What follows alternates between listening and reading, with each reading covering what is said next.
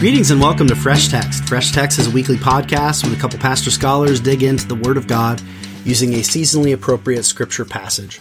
We hope that it will be enjoyable and edifying for all, and especially equipping for pastors or teachers who are working on sermons or lessons in the upcoming weeks. I'm your host, John Drury. I teach systematic theology and spiritual formation for Wesley Seminary at Indiana Wesleyan University. My guest this week is Abson Joseph. He is the academic dean and professor of New Testament here at Wesley Seminary. And he's been a longtime friend of mine and colleague, and I've been really excited to finally get him on the show and do some New Testament exegesis and sermon prepping with him. Our text this week is Acts chapter 1, verses 1 through 11. Acts chapter 1, verses 1 through 11. Make sure to subscribe if you're not already so you never miss an episode. And as you're listening, if you're enjoying this show, hit the share button on your podcast player app of choice to pass this show along to others so that they may benefit as well. Thanks for listening and enjoy this conversation with Abson.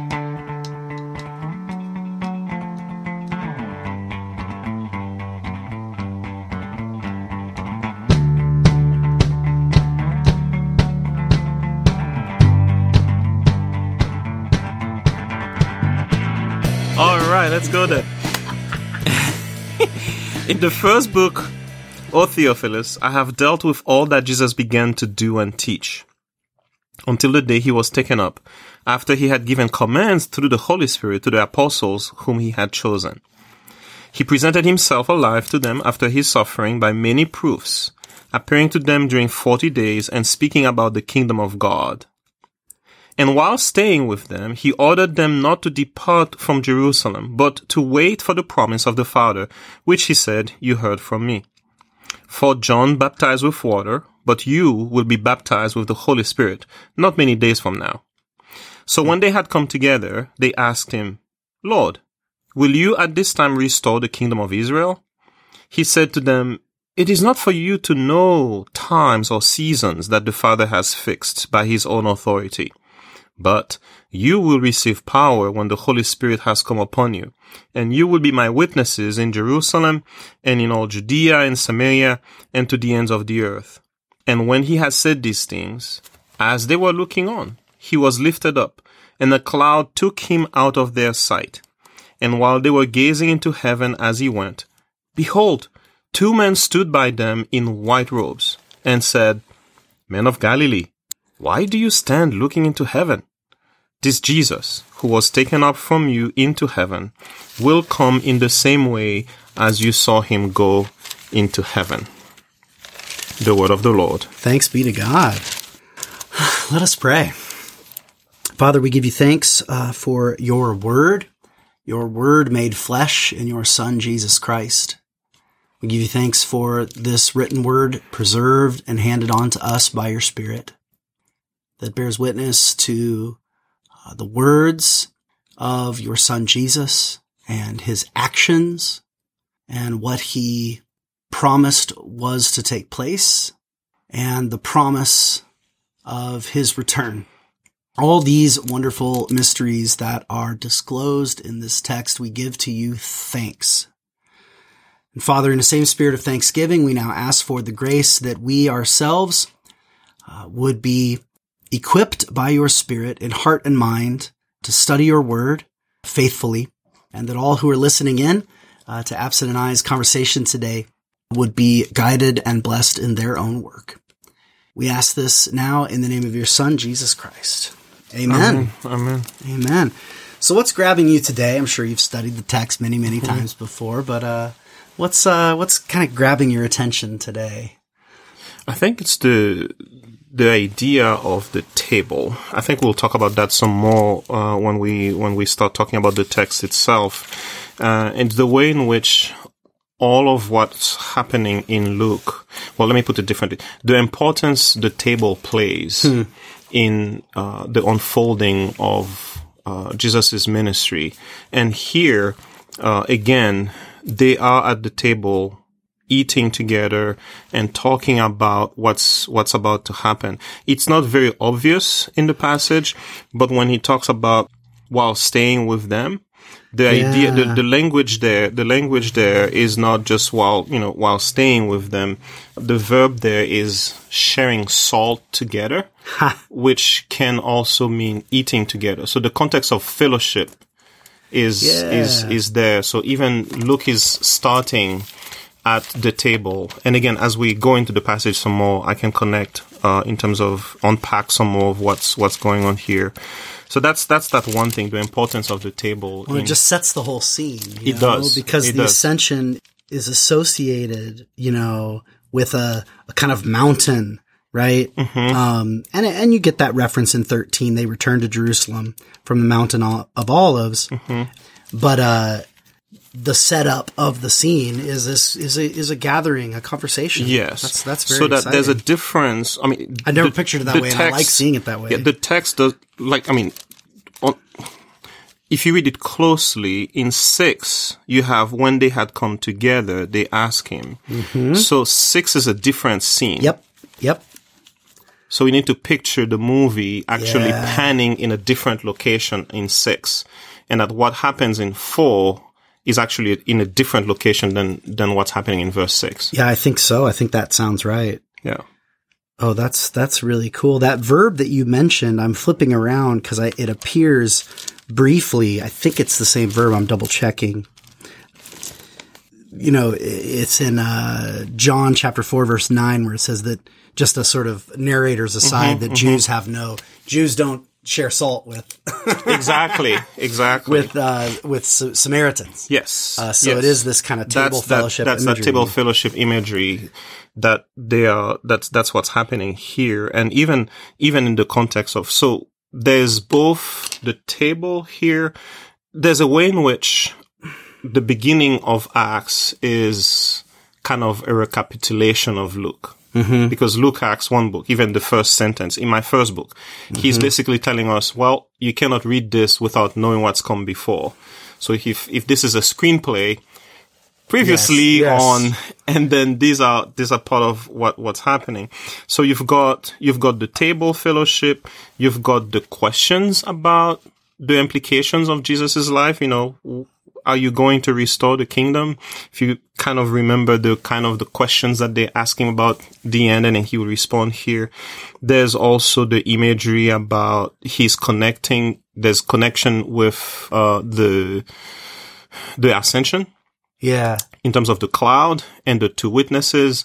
So there's a lot here that's reaching back, not just in Luke, in Jesus's life, but also all the way back in the Old Testament. But there's also a way in which Luke is using the Ascension as the point on which everything turns between Jesus and the disciples. When he talks about the things Jesus began to do and teach, he's both signaling what he's going to continue to do through the apostles. So he's kind of setting that up. His ministry. In Luke, we know that he's gone. In Acts, he's saying, well, he began to do, but he's still going to be present. And then you're going to then be very aware of that with him meeting Paul on the road to Damascus. And the fact that the Holy Spirit is given as a promise, as a fulfillment of the promise that he's given. So then his presence is going to continue throughout. You'll see that in terms of the way in which the things Jesus did in Luke during his ministry, the apostles are going to be doing the same things. Peter comes on the scene. So Jesus Christ healed a lame person by the temple, raises Lazarus from the dead. Paul and John are going to heal a cripple in that same spot. Are going to raise Dorcas from the dead. Peter and John. Paul is then going to also heal a cripple, gonna raise Aeneas from the dead. So there are those things that are happening that connects, and it all kind of is in a nascent form in that paragraph here. Yeah, it's all hidden there with him saying all that he did and began to do and teach. And then even the reference in 2, when it says, until, so at first you're thinking, oh, okay, until he's done, until the days when he'd be taken up to heaven, having given them orders by the Spirit. And so it's, even though the Spirit's still to be given, he's teaching is already in the power of the Spirit. Yes. So it's the Spirit that was, by which he was teaching, is now going to be on them. Yes. So they will teach and do just as he did. And I'm glad you mentioned this, because sometimes we make the assumption that the Holy Spirit really isn't present until Pentecost. Yeah, like he's just kind of waiting. Because now the Holy Spirit is given. Yet already, again, if we're thinking about Luke Acts, it is the Holy Spirit that drove Zechariah to the temple. It is the Holy Spirit that comes upon Mary. Everything Jesus Christ does, he does in the power of the Holy Spirit. So then it's less about the coming of the Spirit, but more about now the Spirit is kind of at work in the disciples.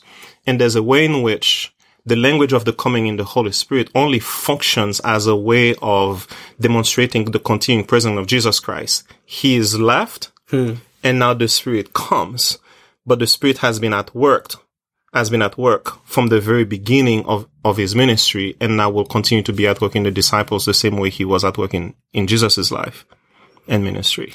Yeah, so it's the continuity is more what's emphasized there, at least if I'm hearing you right. Yeah. Though as a period of time is coming to a close, yes, it's not a kind of sharp break. Yes.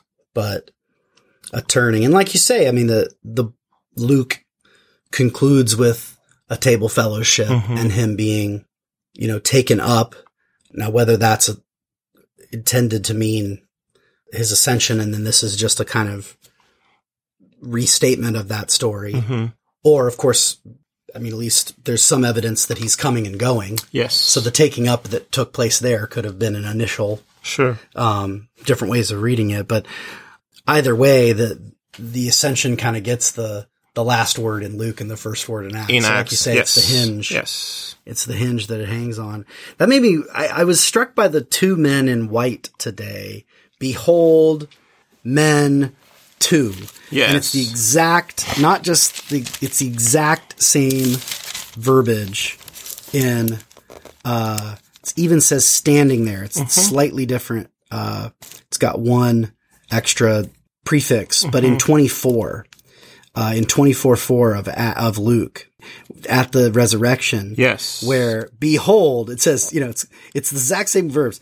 And behold, men, two, standing, right? Like it's like so, and I mean, maybe I'm making a mount out of a molehill, but I'm immediately kind of like having this immediate curiosity of being like, oh, well, you get these two angels at the beginning of the 40 days and then two angels at the end, and maybe even implicitly the same two angels. I mean, it doesn't say, but these clear markers that even though, so there's like three ways to divide it up. Like on the one hand, you've got Luke and Acts in just total continuity. Then there's the distance, the difference between the two. And then you get this overlap as if the 40 days is both the end of Luke and the beginning of Acts, right? And it's marked off with the appearance of angels, right? Because there's not angels like showing up every time Jesus does. It's only at the beginning and the end of the 40 days. That just struck me today. Yeah, but in a new way. If you'll allow me. Please do. So he talks about two men, right? In both. Right, men. Sorry, excuse me. Yes, thank you for correcting. They're called angels in Matthew. That was a mistake. Because he talks about two men. And which is interesting. It's interesting because I think the appearance is connected to the question, will you at this time restore the kingdom of Israel? And this is connected not just to the resurrection, but also to the ascension, because this question is an eschatological question. And the appearance of those two men is the idea of the two witnesses, which is Moses and Elijah. The two men. Which is in Revelation 11. Yep. So all the idea of the cloud. And also back to Transfiguration. Exactly, back to Transfiguration. So the idea of the cloud, the question about the restoration of Israel, and then when he talks about you will be my witnesses, and the language of witness here being martyreos, which is about witness and suffering, all of that's connected where the two men here, I think, may refer more to Moses and Elijah, which in a way then the Ascension is almost a reversal of the Transfiguration. Because in the Transfiguration, Jesus is here, these two men come, and then they left in the cloud, and now Jesus is with them. These two men come cloud after Jesus left. And same word, nephele. Yes. Well, it is Kai Edu Andres Duo, and behold, men too. Yes. Back in Transfiguration. Yes. Well, thank you. That was just a slip of the tongue when I said angels influenced by Matthew, of course. And I've made that a sticking point before. I love it when I get corrected by someone else for something I usually care about. But I always just kind of fascinated by the different choice of terminology. Sure. And because I was thinking comparatively. Yeah. And now I'm seeing it long across Luke and Acts. How that is a recurring theme. And behold, two men. Mm-hmm. So is that used is there an explicit usage of Elijah and Moses as the kind of two primary witnesses in like intertestamental literature? Yes, intertestamental literature, it's there. The conversation began because the idea of Moses and Elijah not having died. Right. And that these two witnesses are going to come back eventually. So when you read it leave the chair open for Elijah. Exactly. Right? Exactly. And Moses dies, but in kind of a weird way. No one knows where he's buried. Exactly. And then when you read in Josephus, the way Josephus kind of talks about it, funny enough, the way Josephus talks about Josephus, the way he describes it, and then there's like this intertestamental work in terms of the ascension of Moses, the idea of him being taken, the language here, the clouds took him. Okay, that's a standard. That's a standard. That's the way in the Septuagint. That's the way it talks about Elijah's going up in 2 Kings.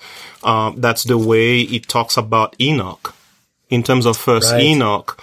When it talks about in First Enoch, it talks about it as what's the word? Whirlwind. Okay. Took him, but the idea of a cloud took him is still kind of that. Connecting Jesus Christ with these other figures, but then also connecting that tradition of these two figures who went up eventually before God comes in power to restore the kingdom. These two witnesses are going to come, and as Revelation talks about it, they will be martyred in the city. This is what's going to be the turning point for the revolt against Rome or the oppressors. So that's why then after the Transfiguration, during the Transfiguration, Peter will say, let's build 3 tents. One for you, one for Moses, one for Elijah. Because they thought that's the time. He's going to Jerusalem. These guys are coming to stay. They're coming to Jerusalem with us. And they're going to be martyred. And then it says in Luke, that they were discussing his exodus. Exactly. So that tradition is kind of behind this language here, which again, for the disciples, it's another head turner, culture. What do you call this again? It's going to go against what they think, because again, all of these things are happening, but then Jesus is leaving. That's what, like... It doesn't add up. Why? What's going on? Why are you leaving? That's why they have to come. It's like, what's going on? Why do you keep looking? Don't worry. He's going to come back the same way. So even that promise then kind of is another way of helping the disciples come to grips with this, because again, his leaving doesn't add up based on those kind of things that are going on. Oh, this is so good. It's already kind of laying it out in the larger kind of vision. So this is very exciting. Let's take a quick break and come back and keep digging in.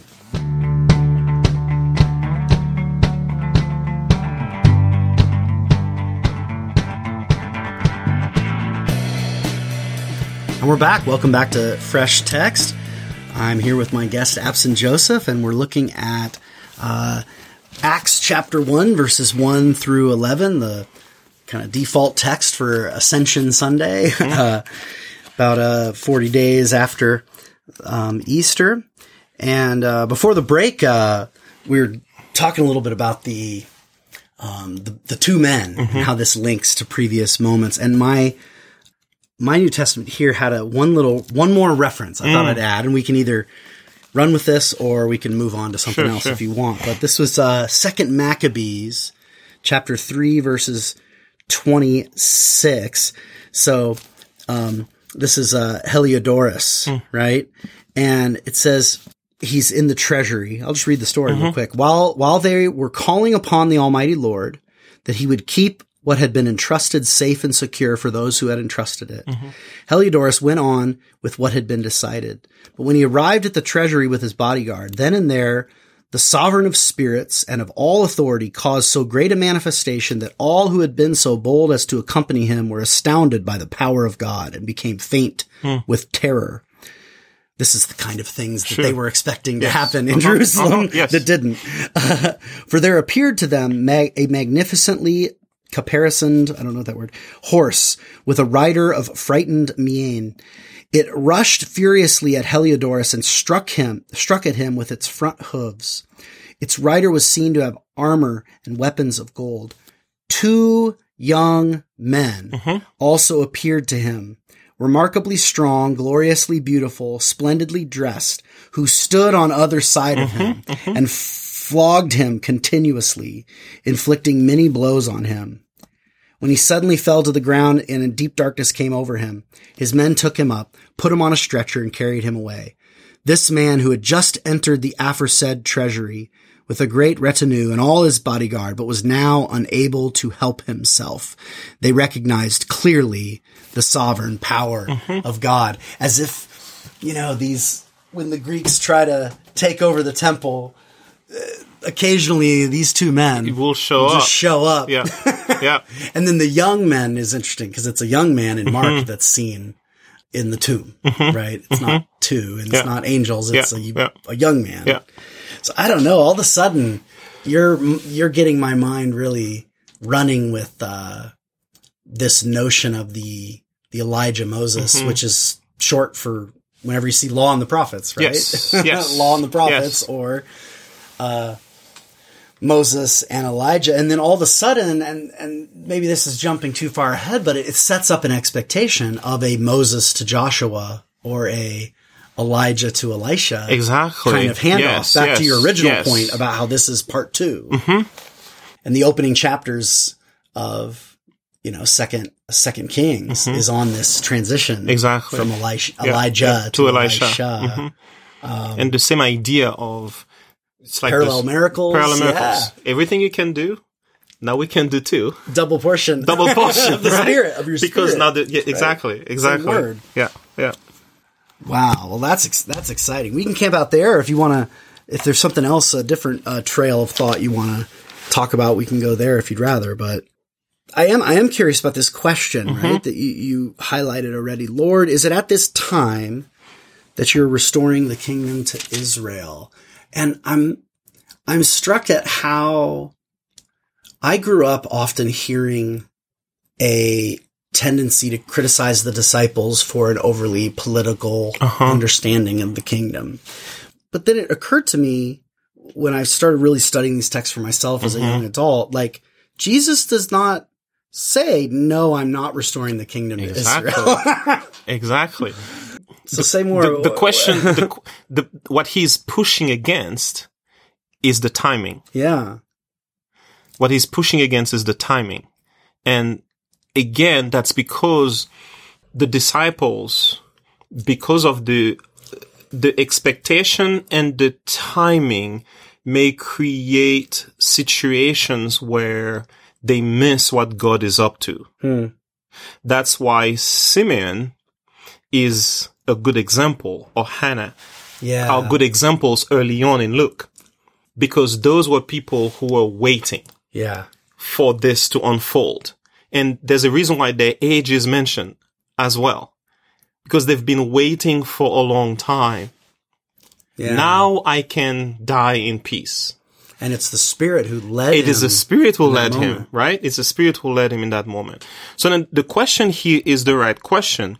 And Luke does a lot of stuff with the Greek. So it's tricky when dealing with Luke to say anything about the grammar. Because he's so diverse. But the question that they're asking, the way they ask the question, they're expecting geek out on the Greek. Our listeners are game. All right. They're expecting a yes answer. The A there. Yeah. Introducing the question. A en toi chronoi, tu toi, apokathistanes, ten basileian toi Israel. Mm-hmm. They're expecting a yes answer. Yeah. So he doesn't say no. But it says, don't worry about the time. No. Interestingly, not is his opening line, right? Yes. No. Not, of your. Yes. is to know the time or yes. the season, right? Yes. It's not for you. I'm not going to tell you what time, right? It's not about the times or the seasons. It's about, because this is about this is what God has set in his own authority, which again is an interesting thing. He just talked to them earlier. Let me see. Let me make sure. Yes. So he tells them about authority now. Mm-hmm. And then he says God's authority, but guess what? This is what you're going to get. You're going to get power. But similar thing in terms of, because dunamis and exousia kind of are in the same semantic field. God in his own authority has figured out the time and when this is going to happen. But you're going to have authority or power to actually do this. He's shifting their question and then using that to introduce. Here's what is. This is what is to come, and this is your role in it. Don't worry about when this is gonna happen, but this is what God is you're going to be my witnesses. And again, this mirrors Jesus's prediction of his sufferings as well. Because again, they're asking, he's going to Jerusalem to suffer. They're like, what do you mean? I thought, having seen Moses and Elijah with you, if we're going to Jerusalem, you are going to reign. And he says, no, I'm going to suffer. Now, is this the time when you're going to restore the kingdom? Meaning, are we going to actually now be in charge now? You're going to receive power and you're going to become my witnesses. The word witnesses here is the same word for martyr. Yeah, right. Yeah, those implications are not clear to them yet. Not clear to them. It's also interesting for Luke to also begin to talk about in verse 3. He presented himself alive to them after his suffering. So even connecting again Jesus Christ here, his suffering, and also the disciples' upcoming suffering, so that it's not just that the disciples are going to also do the miracles and the things that Jesus is going to do, but they're also going to partake in his suffering the same way he also suffered. The idea of the restoration, though, if we were to shift, when the question that they talk about the restoration, that question also is asked, well, not asked, in Malachi 3, it talks about Elijah restoring the kingdom. So like that connection with Elijah also is shown even in that language of restoration, asking about the restoration here, which again, the idea of the suffering that's connected with the kingdom coming, which he's shifting the disciples' worldview on what it means for what God is about to do. I think it's Malachi Malachi 3. 3:23, 3:12. I don't remember exactly. That Malachi 3 thing is crucial because for the unfolding of, especially the interpretation of John the Baptist, right? Exactly. Who's constantly being sort of identified, at least by Jesus, as Elijah. And which is, again, we're mixing the Gospels now, but when after the transfiguration, Jesus starts, they left, and then the question is, but I thought Elijah was supposed to come first. I was just flipping there and I was trying to remember which of the three synoptics drops that, and it's Luke. There you go. Interestingly. I thought Elijah was supposed to come first. And he's I wonder why Luke drops that, because he's usually a reason. It's usually often connected to some point he wants to make later. So, for instance, you wonder if actually that might distract from this theme maybe. if he wants to unfold later. Exactly. It's possible. As if to say, this is the parallel to that question. Yes. In Mark and Matthew, it's just on the way down. Mm-hmm. But here, it's on the way up. Nice.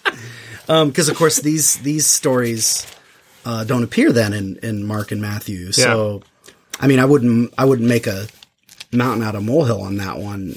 Not that you are. I'm saying I'm going not to do that. But it's just fascinating that the whole notion of, like, I mean, it's that moment of, you tell me if this sounds right. So in the confession scene, when in the Peter's confession scene, right? When Jesus asks, who do they say that I am? And they say, some people say you're John the Baptist back from the dead. Others say you're Elijah, and others say the prophet, which is probably referencing the prophet like Moses. From Deuteronomy 18, right? Yes. Which implies the kind of Moses comeback. Exactly. Either back from the dead or he never really died.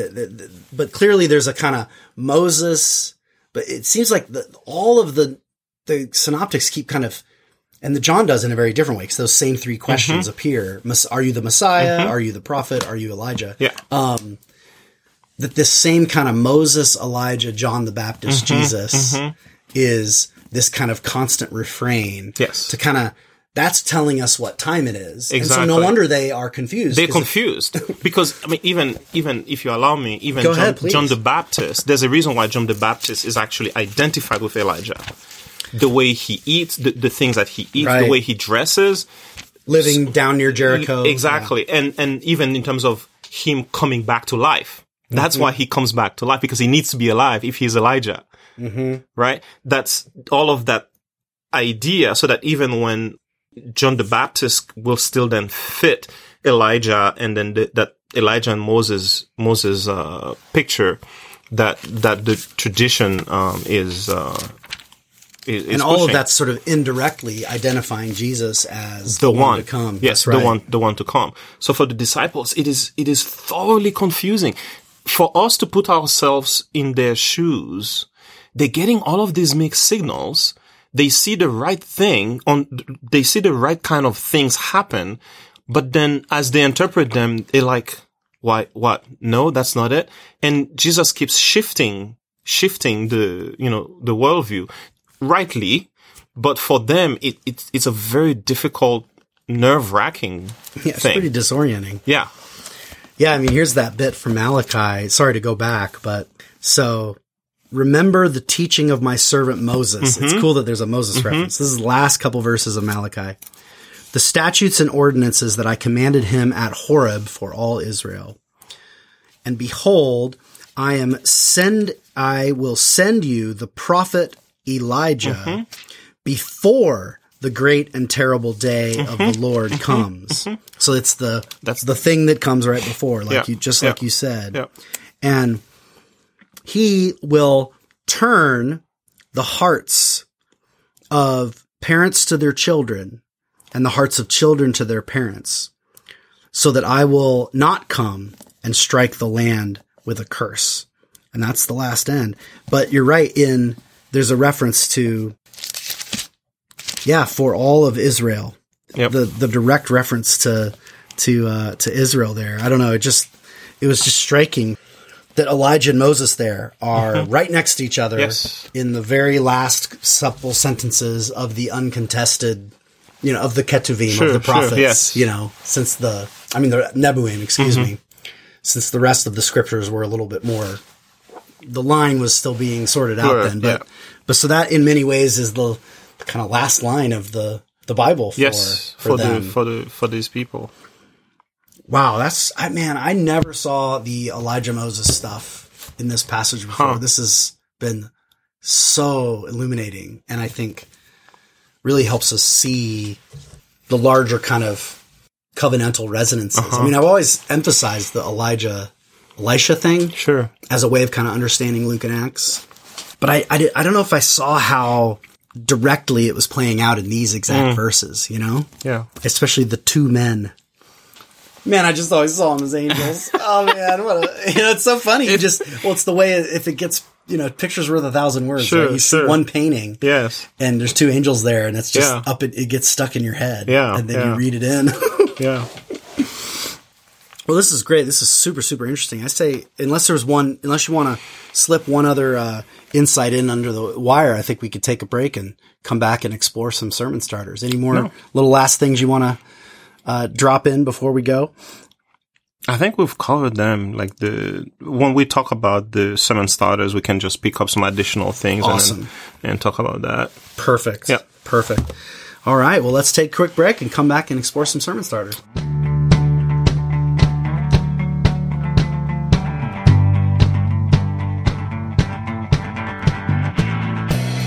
And we're back. Welcome back to Fresh Text. I'm here with my guest, Abson Joseph.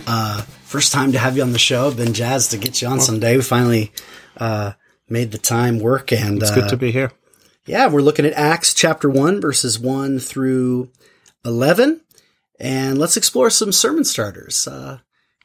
What advice would you give to those who might be preaching or teaching on this text? Or how would you approach it if you were being asked, last minute, pretend it's Friday afternoon, and a friend calls you up like, hey, can you preach for me this Sunday morning? Like, what's kind of your angle? Obviously, we have lots of content to draw on, but what would be the theme, the focus, the structure? How would you go about preaching on a text like this? I think one of the first things we could think about is we've talked about the continuity, discontinuity, the continuity that Luke is encouraging us to think about in terms of Jesus is ascending, but he's not leaving. So he's continuing presence. Yeah. So thinking about, in terms of a sermon, what do we do when God's presence is not as tangible as we think about it? So there's the idea that, even in terms of the coming of the Holy Spirit is now his continuing presence. He's not here with us, but he continues to be present, and his presence is going to be that which energizes us, gives us the power to do in his name the kind of things that he's asking us to do. So that's one. I think another idea that we see here is the importance of the table as a place where discipleship takes place. Now again, our English translations may not make this overt, but in verse 4, the idea there is that all of this is happening while they are having fellowship. And the importance of fellowship in Acts is going to be shown by the kind of trials that we see in Acts 6. Well, early on, already in chapter 2, we're going to see they have everything in common, which is, again, the fellowship. In Acts 6, the problem is going to be around the table in terms of sharing resources, in terms of all of that. We're going to find a little bit tensions with Cornelius. The tension with chapter 10 is in terms of table fellowship. It's a table fellowship problem. When you get to Acts 16, right? There's a little thing here after the jailer comes back to his senses and realizes Paul and Silas are still around. What we read here is that he washes the wounds and waited on them. The idea is that now they eat together. So even the idea of now, again, what must I do to be saved? There's this big question that's happening, right? Yeah. But yes, believe in the Lord and you'll be saved, you and all your household. And then they eat together.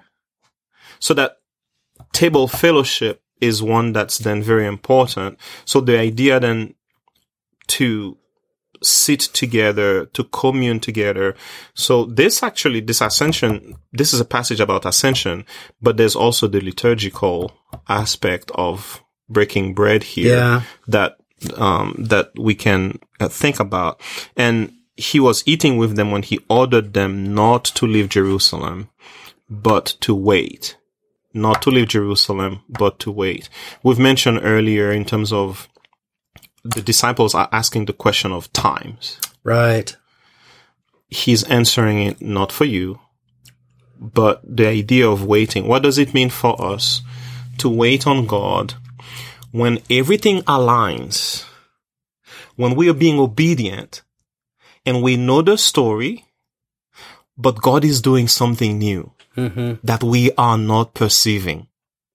What does it mean for us to wait when we're doing the right thing, but circumstances are not what they should be?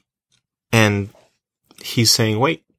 Yeah. Wait until I come to you. Yeah. It's funny. I joke sometimes that if you read the book of Acts really fast, you get the impression of explosive growth, lots of activity, always on the go. But then you read it a little slower and pay attention to the details, and things are actually moving very slowly. Very slow. And there's a lot of waiting for the next move, the very next slow. cue.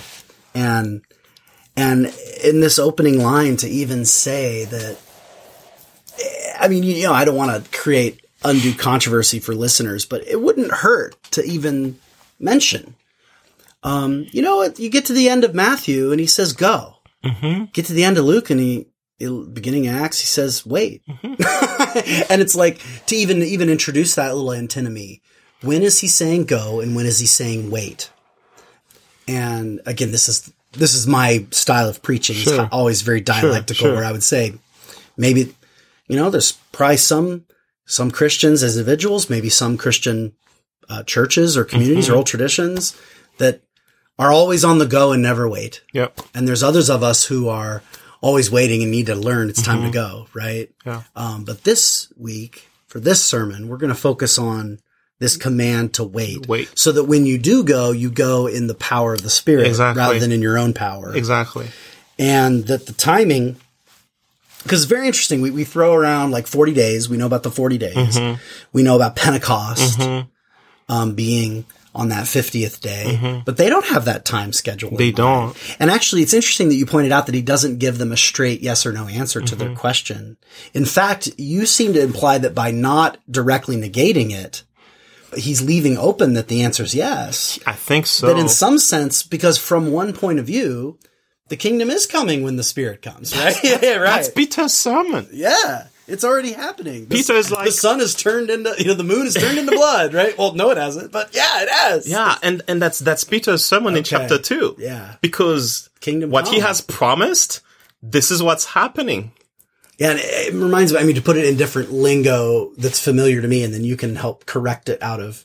So the kind of Johannine lingo is an hour is coming and now is. Yes. Which implies it's both still to come and yet it's happening. It's happening, yes. Mm-hmm. And I think that would be a kind of Johannine way of putting the same point. Yes. In kind of narrative form here in Lucan style. Yeah. Yeah. What would be can you help me find a phrase to kind of capture that? We've heard now and not yet. We've heard, is coming and now is. What would be a way to kind of, I'm asking you to summarize Luke's eschatology in one sentence. I think it's the crucial theological grounding for the sermon. That's why I'm pressing you on it. And I think my mind wants to go back to what I mentioned earlier in terms of he's gone, but he is here. Yeah. Okay. So for the disciples who can say, you are moving, you are on the go while it's both expectation and action. Not my English now is failing me. I get it. It's both expectation and action. So, because he's telling them to wait, you will receive power and you'll be my witnesses in Jerusalem, in all Judea, Samaria, and to the ends of the earth. So there's an implicit movement here, Jerusalem, Judea, Samaria, and even here again, this is already Luke is already giving you the kind of programmatic way his book is going to unfold. Yeah, that's the outline of the whole book. So that they're going to wait in Jerusalem for a long time. Yeah. Persecution is what's going to drive them. Mm-hmm. And you're going to get until like 9-ish. to Act 9:10 before they go into Antioch. However, while they're in Jerusalem, you see in chapter 6 table fellowship with Gentiles from good Antioch. Right? Exactly. Yeah. You're gonna Leaders see from there. You're gonna see Samaria. Even within 6, you get the list of the people. The 7 elders. Exactly. Yep. Somebody's from Niger. There are 2 there from Africa. So already the coming and going, the movement, stillness and movement. Yeah, I like it. Stillness and movement. And then that maps on. So it's ascension without absence. Exactly. Right? It's, and so you can almost, I'm going to say an and there where it's ascended yet present. Stillness yet moving.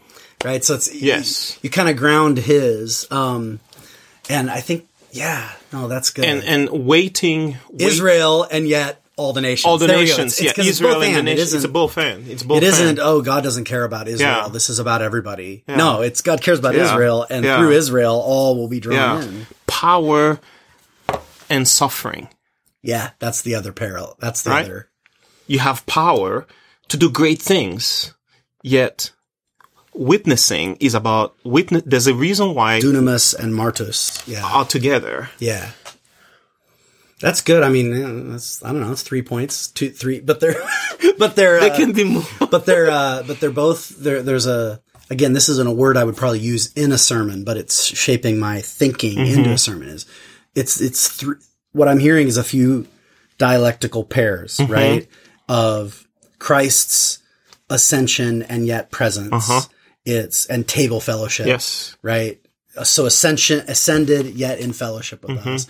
And he himself is stillness. He's sitting at the right hand. Yes. And yet he's still acting. And moving with them. So us too learn how to wait, but also go. Yes. And to pay attention to both of those, and to recognize that as you go, there will be deeds of power, and authority to preach, and yet also great suffering. Great suffering. That I don't know. I think that's really good. And then the Elijah Elisha stuff or the Moses Joshua stuff could just be kind of thrown in, even though we spent a long time on it. I know. Just to kind of give it a sense of this is just how God works. Yes. This is part of the way of God with us, is the handing on and the empowerment, but twice the power means twice the suffering. Exactly. Yeah. So for us reading Acts, the story behind the story is Jesus' own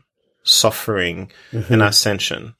For these people reading Acts for the first time, Acts for the first time, the story of Elijah and Moses is what they have to back up the reality of what Jesus has done. Because at this point, they're still making a case of who Jesus is. Exactly. But they know who Elijah and Moses are and what God has done for them. That's why this story for them is, Luke has to reach there to help them make sense of who Jesus is. Because this person is still trying to figure out who's this Jesus Christ. He's writing to help them make sense of Jesus. So for us, it's a different question because we already made up our mind about Jesus. For Theophilus, Luke has to reach to Moses and Elijah to help make sense of who Jesus is and solidify that in their mind. And I think reiterating that can be helpful to kind of ground the argument of the sermon and then watch it kind of unfold. And I think, I think that could be really fun. I think it's just really, I don't know. I mean, how you started out, depends on how the level of biblical literacy in your community. But to invite people in verse, there's a couple of inversions you provided for me that could be really fun to center the sermon, to picture them up on this mountain, but perhaps seated, breaking bread together, to picture it in table fellowship. And then in his departure, to picture these two men as appearing a bit like Elijah and Moses, with that explicit, it even says dressed in white, which is the exact same language as the transfiguration. Jesus is in white, what time is it? What kind of moment is happening here? And what they see, and they're still kind of learning what we're starting to learn, is this is the time of this. These are the days of Elijah, right? Like the song, right? This is the moment when things are pressing in. And so it's a time both to wait and to go, await and witness, stillness and movement. I don't know. That's exciting. It's good.